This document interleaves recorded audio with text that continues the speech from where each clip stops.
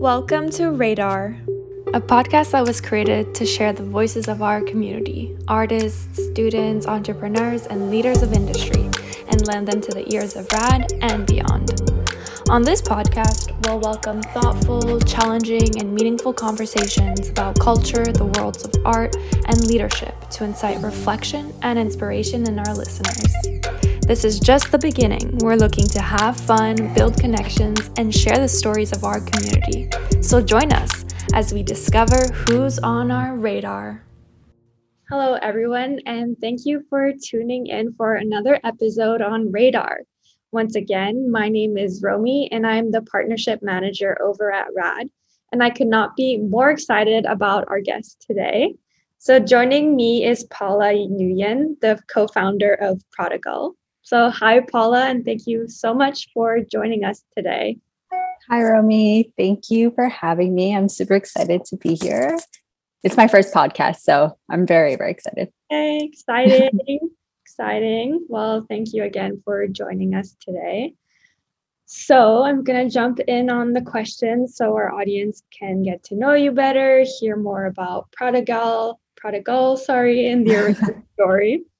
So for listeners who might not be familiar with Pradegal, can you give us a bit of a rundown on the origin story and what prompted you to start it? So I started Pradegal in 2015 with my sister, Lena. We were both in school and working in the hospitality industry at the time. And my program was international business, and I was taking a course called Small Business Management. And the assignment for the course was to create a business from scratch. So I came up with the idea of creating an online clothing store. And I guess as I was working through it, I was thinking to myself, well, why don't I just actually do this in real life? It just kind of sparked the idea of starting something. And I always knew I wanted to start something, but I just never knew what. So that's when I brought the idea to my sister, and she was like, yeah, I would love to do it with you. So we started off with buying from other small brands through this online platform called LA Showroom.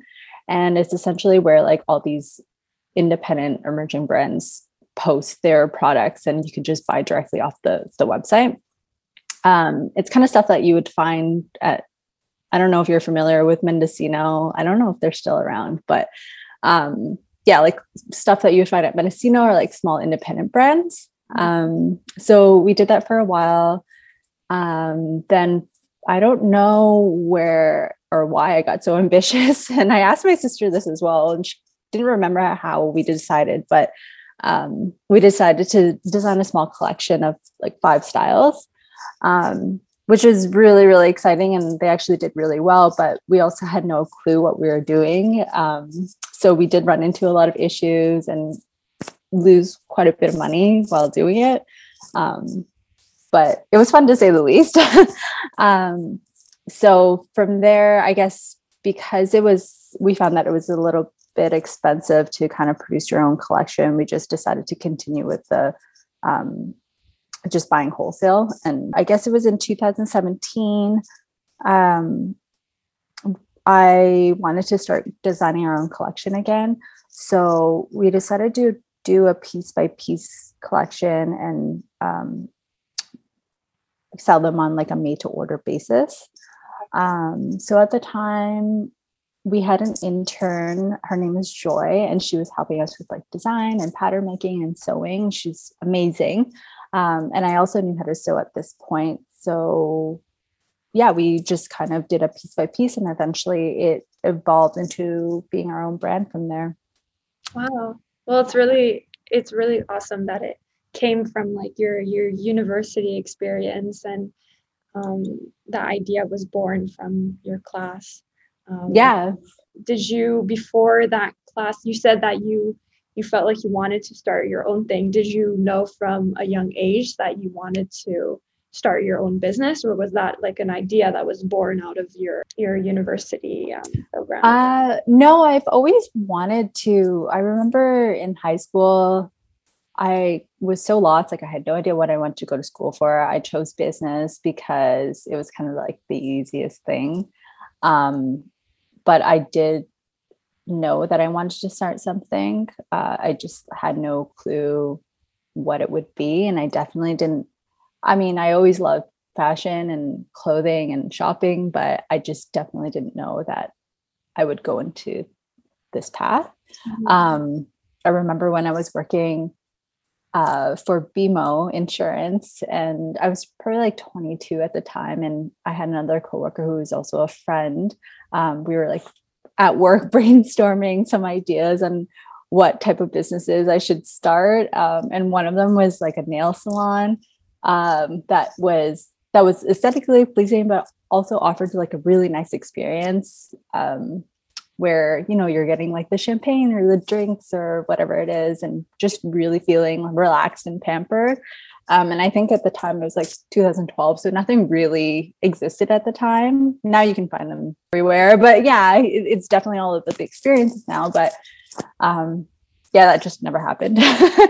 Who knows? Maybe in the future it'll be you can maybe fashion, nail, champagne, all the experience. Yeah, I mean, I think at the time it was like something that I enjoyed. I still obviously enjoy getting pampered, but just in a different way. That's really interesting. You went from BMO insurance to fashion.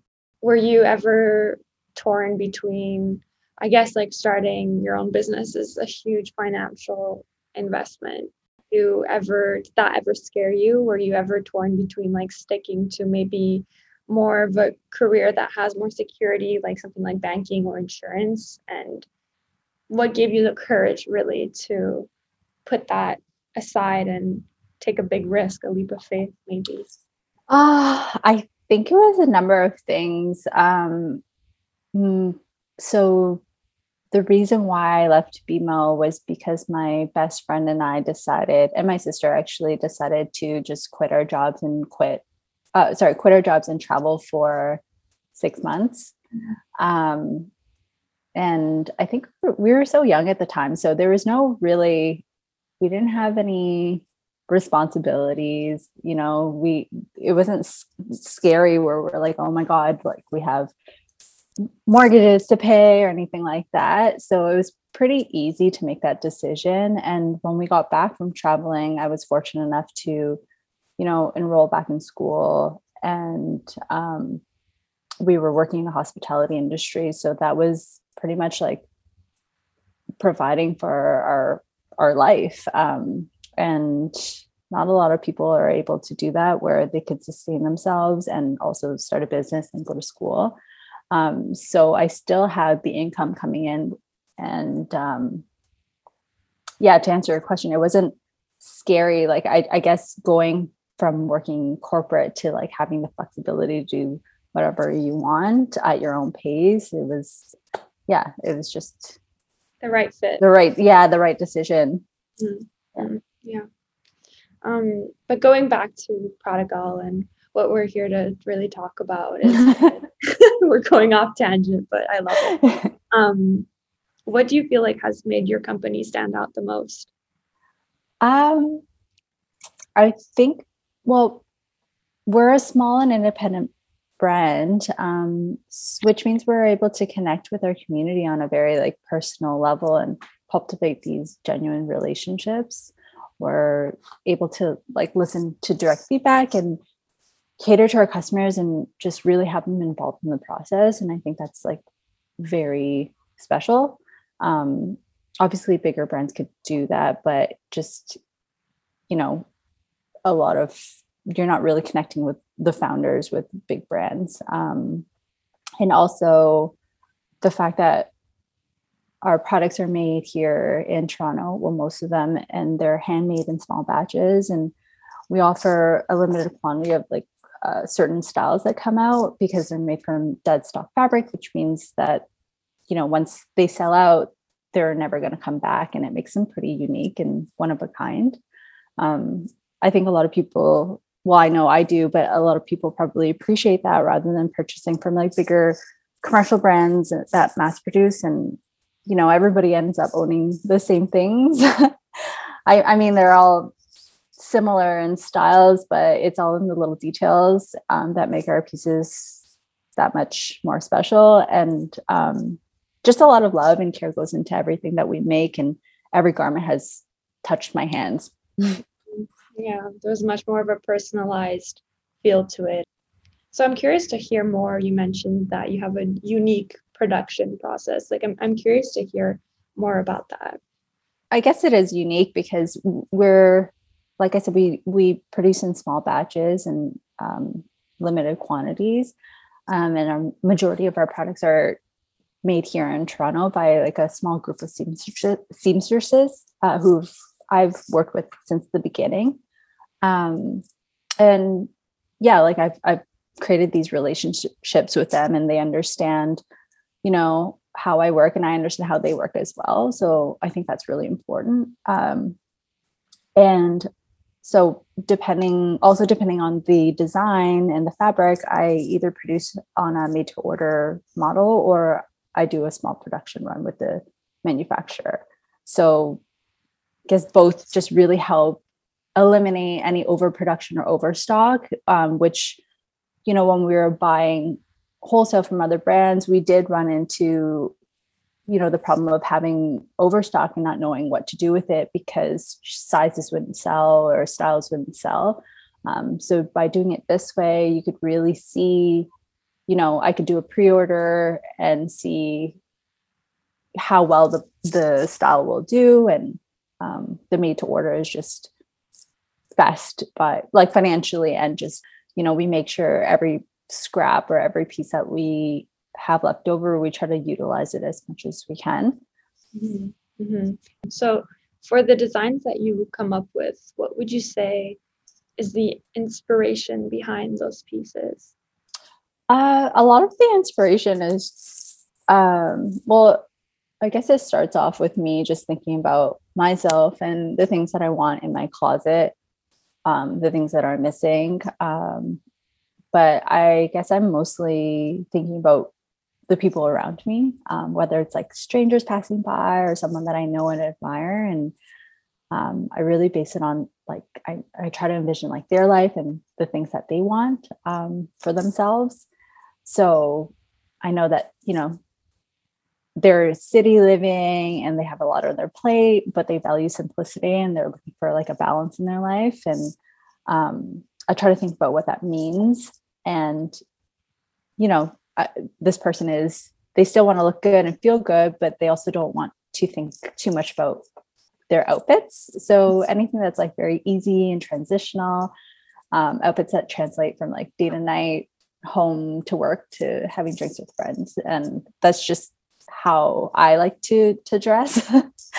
But in terms of like the actual pieces and where I try to reference my inspiration, I like to look at a lot of vintage pieces, or, you know, I could get inspired by textiles and fabrics. So if I see a fabric that like I fall in love with, I just kind of start from there.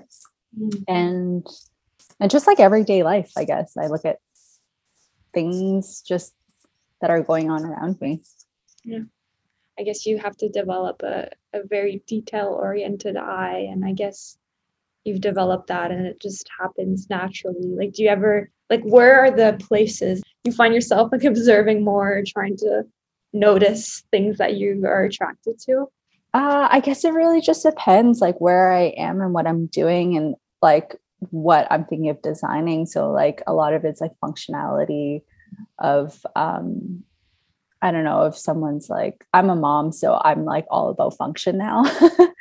So things that like certain pockets, or like even the fabric that you use, is it like easy to clean? Is it water repellent? But then if you're, you know, if you want just like a coat for like a night out coat, I'll be looking at people at restaurants, like if I'm out to dinner, and I kind of see like what they're wearing, and I don't know, I think about why they're wearing it. Yeah, I don't know. Yeah, the reasons behind. Yeah, exactly. I think that's you mentioned functionality, and I think that's a very like important point. I think so many stores, like you think about Zara or, you know, other major corporate stores, don't really like think about the functionality. They think more about the aesthetic.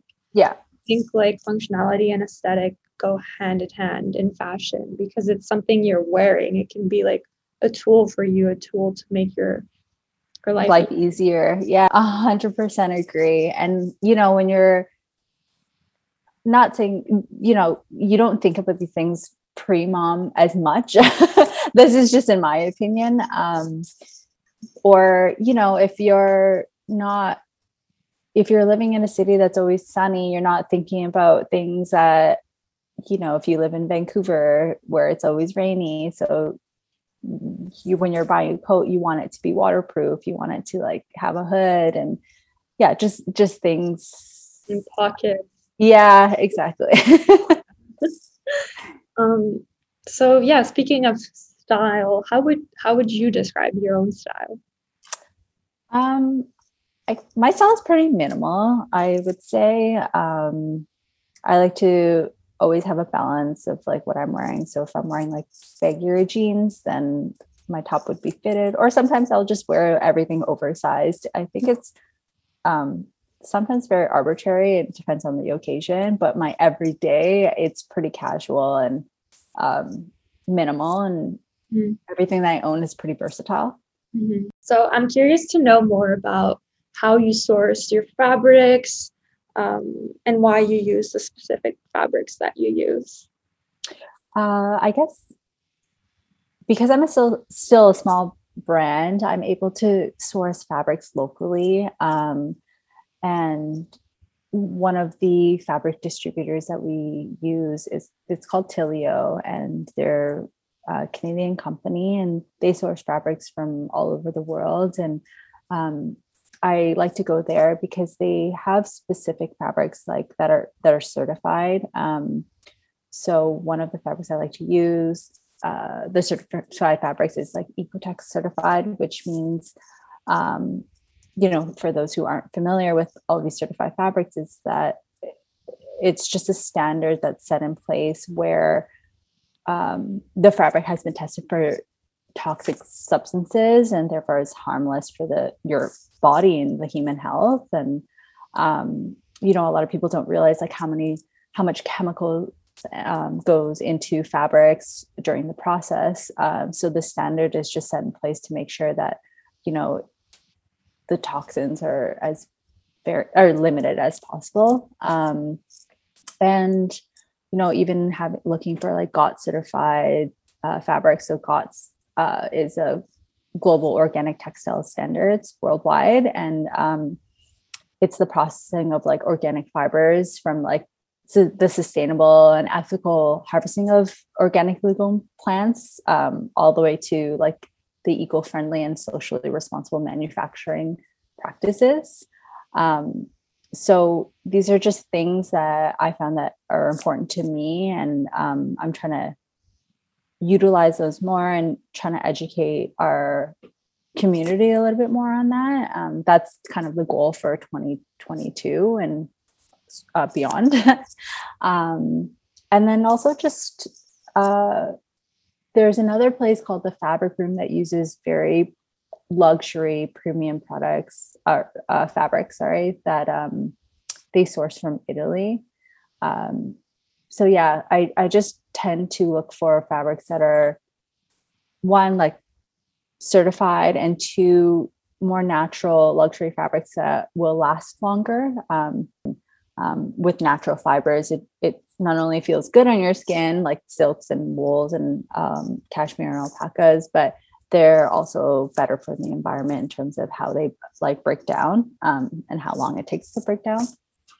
That's not information that the consumer always gets, and that's not even me. Like, I'm a victim of this too, but I don't think, it's not my reflex to think about what chemicals am I exposing myself to, like to my skin.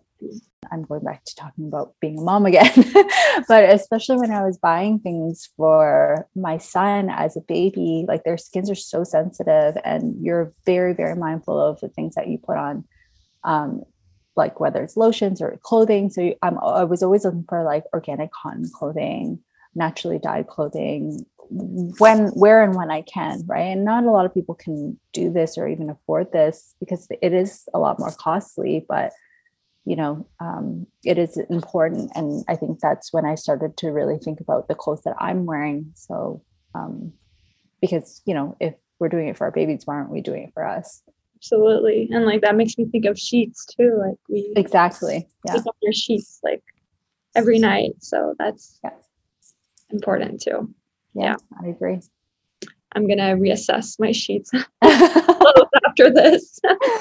I bought sheets from Cotton, like KOTN recently, and they're so comfortable, and they're good for your skin. They're they're ethical. Shout out to Cotton. But I'm also curious to hear more of like your design process, the phase of you thinking about a design, a concept, and translating that on paper. And is it like an iterative process? Is there a lot of redesigns, a lot of sketches? I think it's a mix of both. So there are a lot of redesigns. For example, we have our alpaca coat for the winter, and then I'll just take that design again and transition it into the summer, and just switch out the fabrics and add maybe little other details like pockets or seams or finishings. But yeah, just switching it out to a more lighter fabric. And I guess when I'm sitting down and sketching and designing, like I said, I start with what I want in my wardrobe and go from there. And and like I said, going back to like just choosing the fabrics, so choosing fabrics that are unique in terms of like how they feel. Down from the look all the way down to the feel, to the use, to the Very, I don't know if that answered your question. Absolutely. No, absolutely. I think it's always interesting, everyone has their different creative process, their different ways of designing, and like different ways they approach it. And so I think it's very, very insightful to our audience. As a co-founder, what would you say your day in a life of working at Pradegal is? If like there's no typical day, like an average day. There's no typical day, especially because, we don't have any employees at the moment. But I guess I'm trying to think, like, every day is different. So I'll start off my day with waking up, making an oat latte. I'll spend time with my son. His name's Aiden, before he goes down for his first nap. And then I'll check my emails. If I have orders, I generally tend to those first. But so right now I'm working on collection 3, and that, like some days I'll be line planning, sketching, looking for inspiration. And then other days I'll be making samples, meeting with my pattern maker, sourcing fabrics, as well as like planning content and photo shoots. So just pretty much everything. Generally there's no structure at the moment, but eventually it will have a little bit more structure as it will grow in the future. What would you say would be the most challenging part of operating and running Pradegal, especially during the pandemic?